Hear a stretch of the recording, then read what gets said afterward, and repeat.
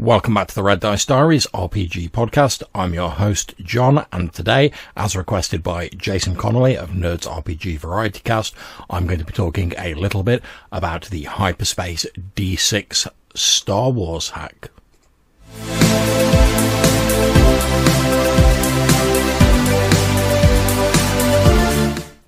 So, as I said before the music, we're going to be talking about Hyperspace D6, a heavily modified and streamlined hack of West End Games' classic space fantasy rules.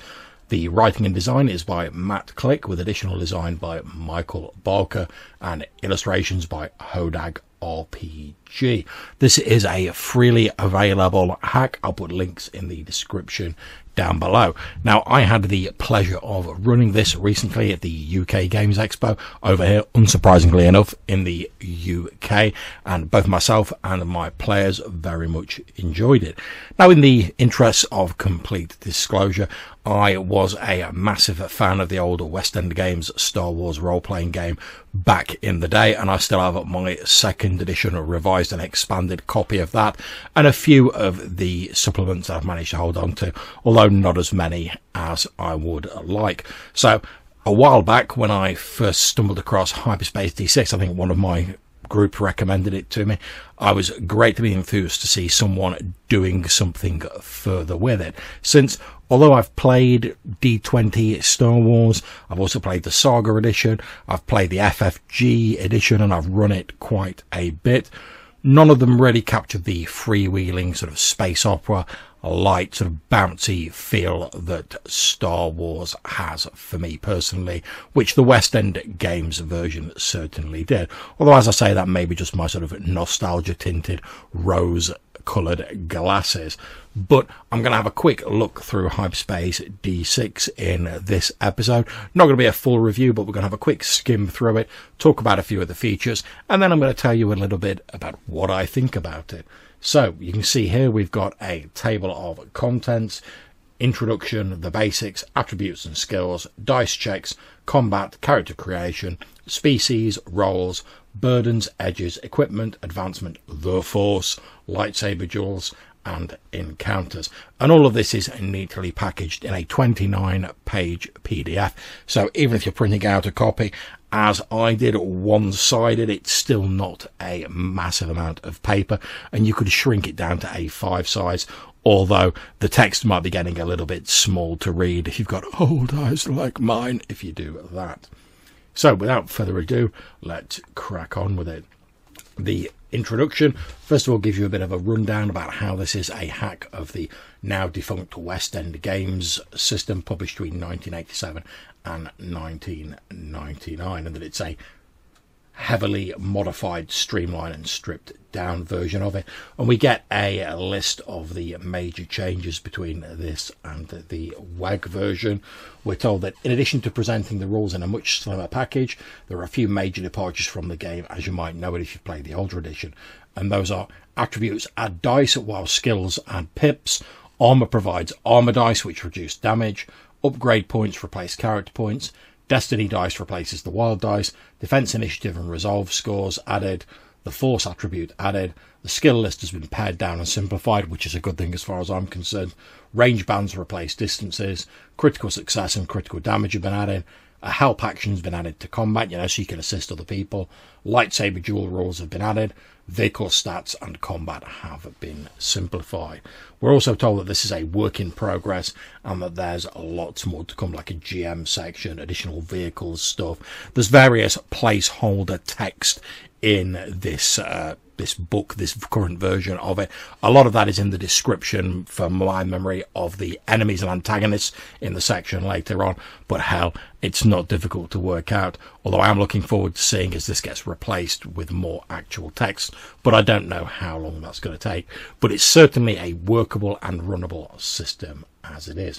We get some acknowledgements, the basics of explaining rolling dice, and effectively this version of the game is a D6 dice pool system. You roll all of your dice, and that is based on the attribute. So if you had an attribute of 3, you would be rolling 3d6.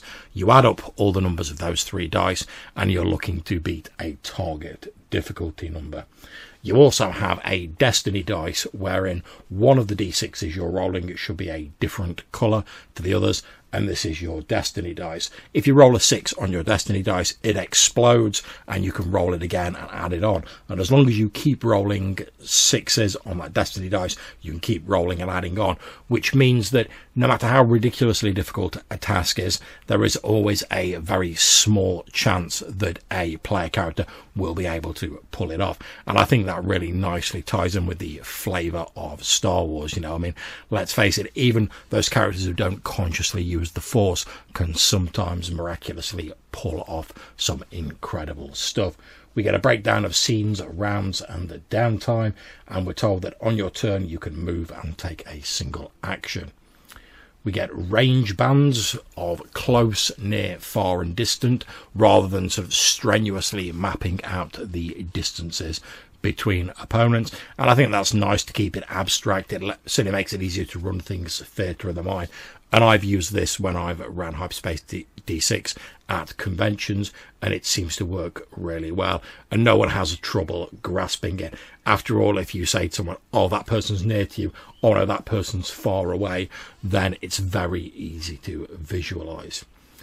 You get upgrade points for roleplay and furthering the narrative.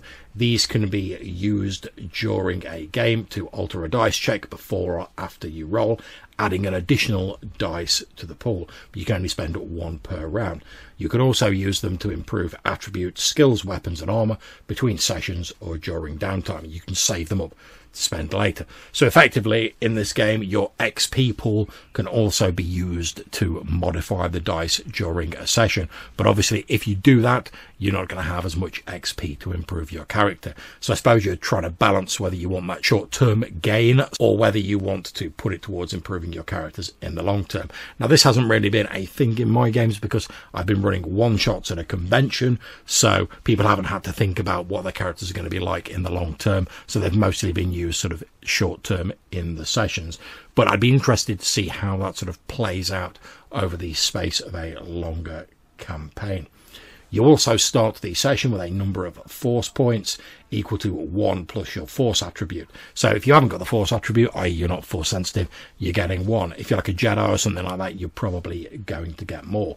And when you spend a force point, you alter the fate of your character, doubling your dice pool for one particular roll. So even those people who aren't pulling on the force sort of consciously can still throw in a force point to get that incredible result for one roll of the session, potentially. Force points reset at the beginning of each session, and you can only spend 1 a round. So at least once per session, every character is going to be able to potentially pull off something mind-blowing. And if you're a Jedi, well, you know what Jedi can do with that force powers.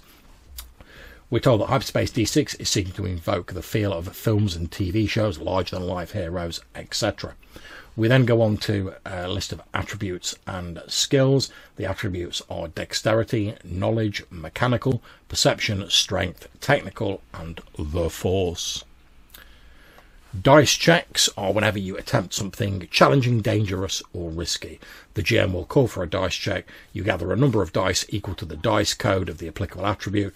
You roll them. You then add the number of any applicable skill to it and compare the total to the dice check's target numbers, and these go from 5 to 10 easy, 10 to 15 moderate, 15 to 20 difficult, and 20 to 30 challenging. And there's examples given, as you can see if you're watching the YouTube version, in the chart here. We've mentioned the destiny dice earlier on. That's one of your dice in each dice roll has to be a different colour, or at least clearly distinguishable, and that can explode if you roll a 6 on it.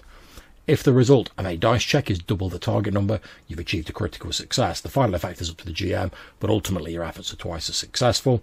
When you're doing an opposed check, both people involved roll their dice, and whoever gets the highest number wins. If you're doing a group check, the character with the highest dice rolls, and they add 1 dice for each character or NPC assisting them within reason. Obviously, the GM has the final say on how many people can actually help. You can spend upgrade points and force points, as we've discussed earlier. A round in combat encompasses roughly 6 seconds, so 10 rounds of combat represent a minute, more or less. In combat scenes, combatants declare and resolve actions in descending order of highest initiative score. This is a stat on your character sheet. Player characters win ties against NPCs. Players can decide who goes first in the events of ties amongst them. At the beginning of each turn, you declare the action you want to take that round, at least one, and a maximum of additional actions equal to their dexterity, but each action they take beyond the first reduces all dice checks for the round by 1 dice. So if a character was taking 3 actions, all skill checks will be reduced by 2 dice. You can choose to hold any number of actions, declaring a triggering effect and resolving the action once triggered. So, for example, you could be like, I'm crouching my pistol behind this door, and if anyone kicks open that door, I'm just firing. And as soon as the door gets kicked open, that action will pause for a moment, you resolve your triggered action, and then everything proceeds as before. If you're attacking someone, you make a dice check against the target's defense attribute, and you roll damage on a hit. The attribute and skill used for the check is determined by what you're attacking with. So Dex Blaster for firearms, Strength Brawl for fists, that sort of thing.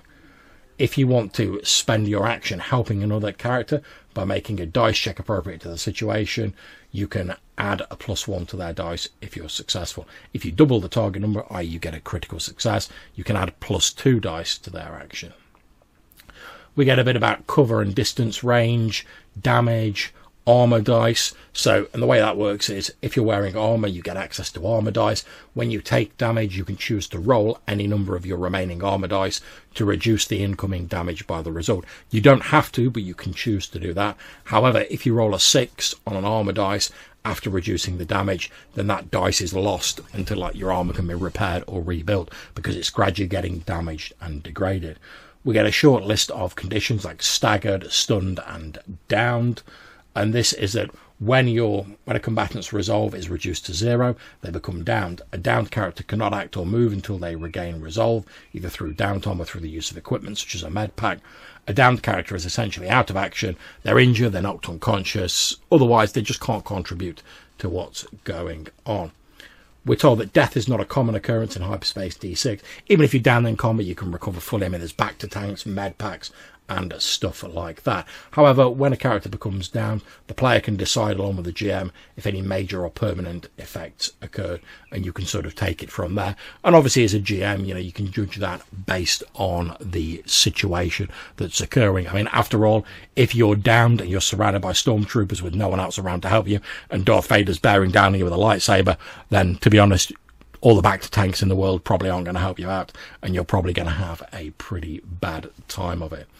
We get a section on character creation, which basically takes you through coming up with a concept and a name, picking your species. There's a big list of those, and they give you some attribute bonuses and a sort of handful of skills. You choose a role, which is like your class or your career. It's like soldiers, nobles, smugglers, stuff like that. There's a big list of those. You then choose burdens and edges. Burdens are things which add complication to your character, but give you certain bonuses in certain areas, and edges are ones that sort of make your life a little bit easier, or they give you access to resources you wouldn't have. You start with 200 credits with which you purchase equipment, but the GM can adjust that as suits their game.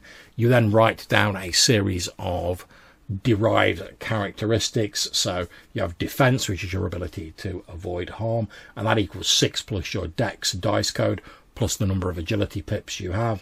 Initiative, obviously your ability to go first in combat, and that's equal to 6 plus your perception dice plus your tactics pips. And your resolve represents your vitality, your endurance, and effectively your hit points. It's equal to 6 plus your strength dice plus your stamina pips. So each of these derived scores is based on an attribute and on a skill. So depending on how your attributes and skills are distributed will determine these derived stats. If you're wearing armor, you gain access to a number of armor dice. You can jot down the appearance and personality. Each character starts with 6 upgrade points, as well as a number of force points equal to 1 plus their force attribute, or 1 if they don't have the force attribute. We then get a list of various species. There's a lot of placeholder text on a few of these, but we get humans and near humans, and we get that sort of baseline stat block, which is where you start at, and then you get some options. So humans are adaptable, so they can add +2 to a skill of their choice.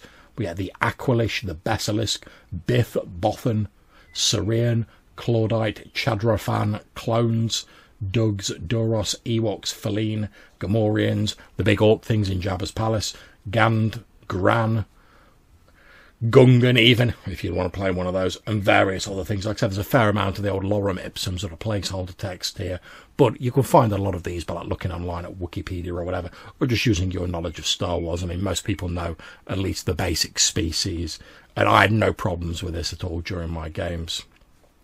We also get various droid species, so we have assassin droids, we have astromechs, battle droids, labour droids, medical droids, and protocol droids. And again, you get to their baseline stats that you start off with, some skill modifiers, and presumably later on there will be a description of these various droids. We then go on to roles, which are your character classes. We have diplomat, doctor, engineer, entertainer, hunter, infiltrator, noble, pilot, scavenger, scholar, scout, scoundrel, soldier, spy, thug, trader, Jedi consulate, Jedi guardian, and Jedi sentinel. And all of these give you modifiers or additional dice to certain attributes. They give you a choice of bonuses to take in skills, some additional starting gear, and presumably at a later point there will be a brief description of these. And obviously if you're playing one of the 3 Jedi classes, you also get that much coveted Force attribute. We have burdens, which give you various challenges. So let's pick a couple here. Let's have a look at aged. You carry a lifetime of wisdom, but the years weigh heavily on you. Gain +1 pip in 2 knowledge skills, but reduce one attribute of your choice with a dice cut of 2d or more by 1 dice. So your attributes are sort of failing you a little bit, but you've got knowledge to make up for it. Let's have a look at another one. Impoverished. You barely have 2 credit chits to rub together. Instead of your starting gear, you only have 150 credits to spend on equipment. Edges. We have Bruiser. In a galaxy where most carry range weapons, you've learned to exploit your enemy's reliance on blasters. When fighting with a brawl or melee weapon, add +2 damage. And let's have a look at another one. Luck. Call it Destiny or the Force, you know it's dumb luck. When you spend an upgrade point in a dice check, you add +2 dice instead of 1 dice. So these are all bonuses that you can take to make your life a little bit easier, or give you access to other resources you wouldn't have. A particular interest is the Force sensitivity edge, where basically you have like an innate connection to the Force even if you're not an actual Jedi. So if you don't have a Force dice code, you get it at 1 dice. So that's the way you can get additional Force points if you don't want to play a Jedi. We get a list of equipment, which is pretty much your standard stuff from melee weapons, blaster weapons, explosives, armor, toolkits, stuff like that. And there's descriptions of how they all work in game. We get a section on advancement where it talks about how you can spend your upgrade points. And basically between each session or during downtime, you spend your upgrade points to improve attributes, skill, gear, and vehicles. Improving a skill by 1 pip costs 3 upgrade points times the skill's new level. So if you're buying your blaster skill of +1 up to +2, it's going to cost you 6 upgrade points. Improving attributes by 1 dice costs 6 upgrade points times the attribute's new dice code. Improving weapons, you have to spend 3 upgrade points times the new damage modifier. Improving armor, you spend 6 upgrade points times the new total number of armor dice.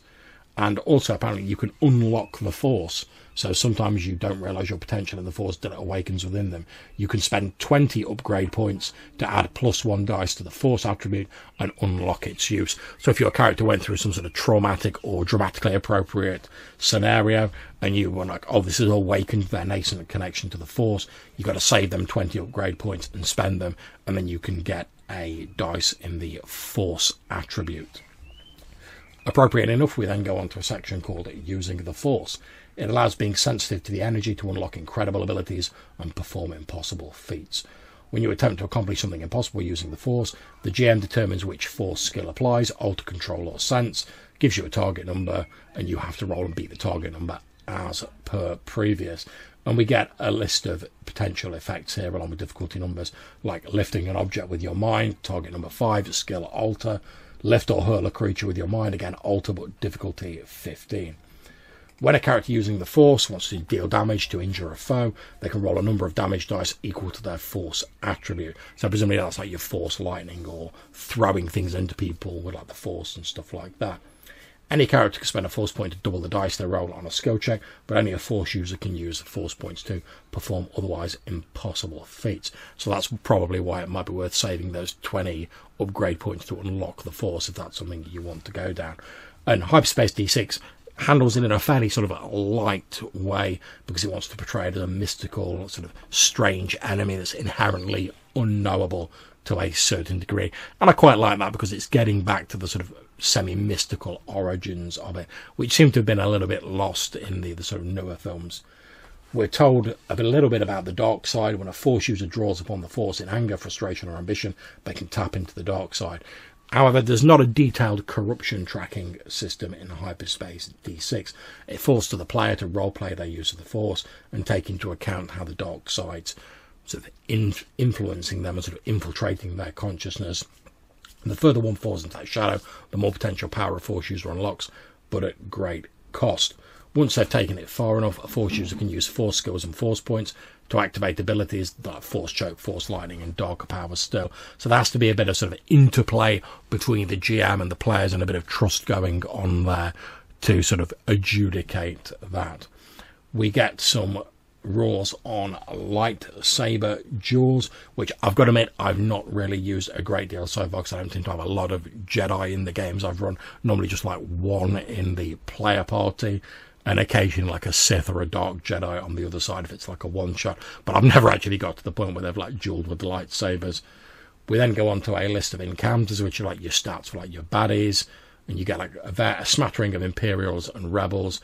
There's not a great deal in here, and that's pretty much the end of it. There were some additional sort of stats for like bad guys in the previous version, like Hutts and crime lords and stuff like that, and I'm assuming this section will be added to as the sort of current version of the game is updated. And I'm not sure whether the previous version is still available. Let me just have a look online. No, it doesn't look as though it is. It looks as though only the new version's available. Well, I'm sure if you had a bit of a dig around online, you might be able to find that.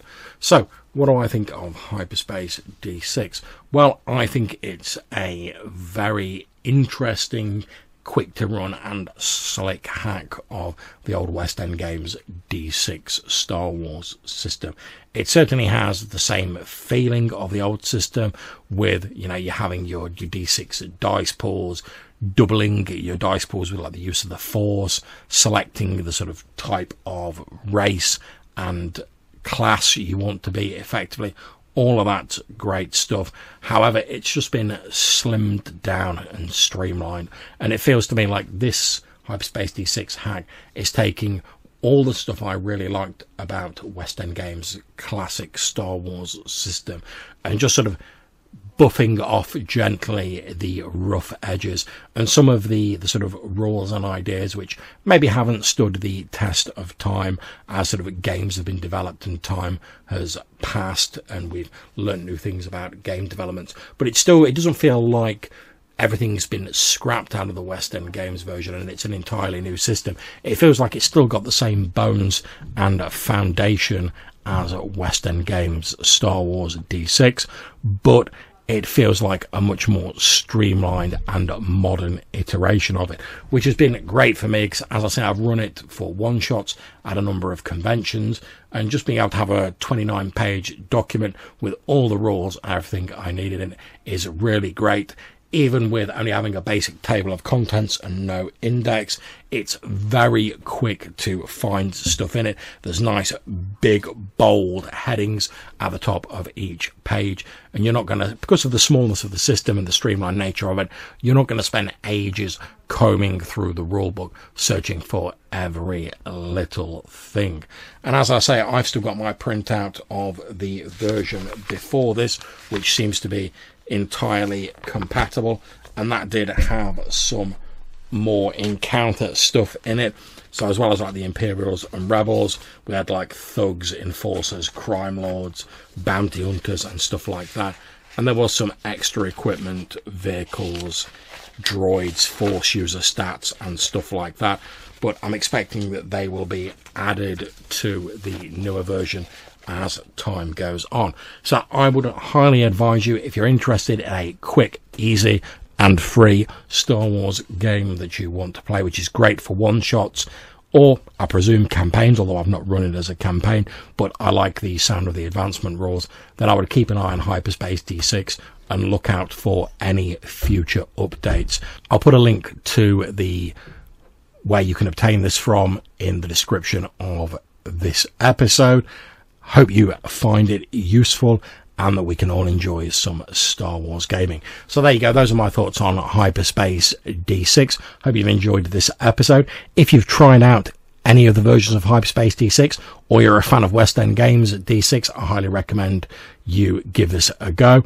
Call in, let us know what you think about it. I'd love to hear your thoughts and your ideas on either this Star Wars RPG or Star Wars RPGs in general. And if you'd like to get in touch, you can do so in a number of different ways. You can leave us a voicemail message on SpeakPipe or Anchor, or you can send us an email to rddrpgpodcast@gmail.com.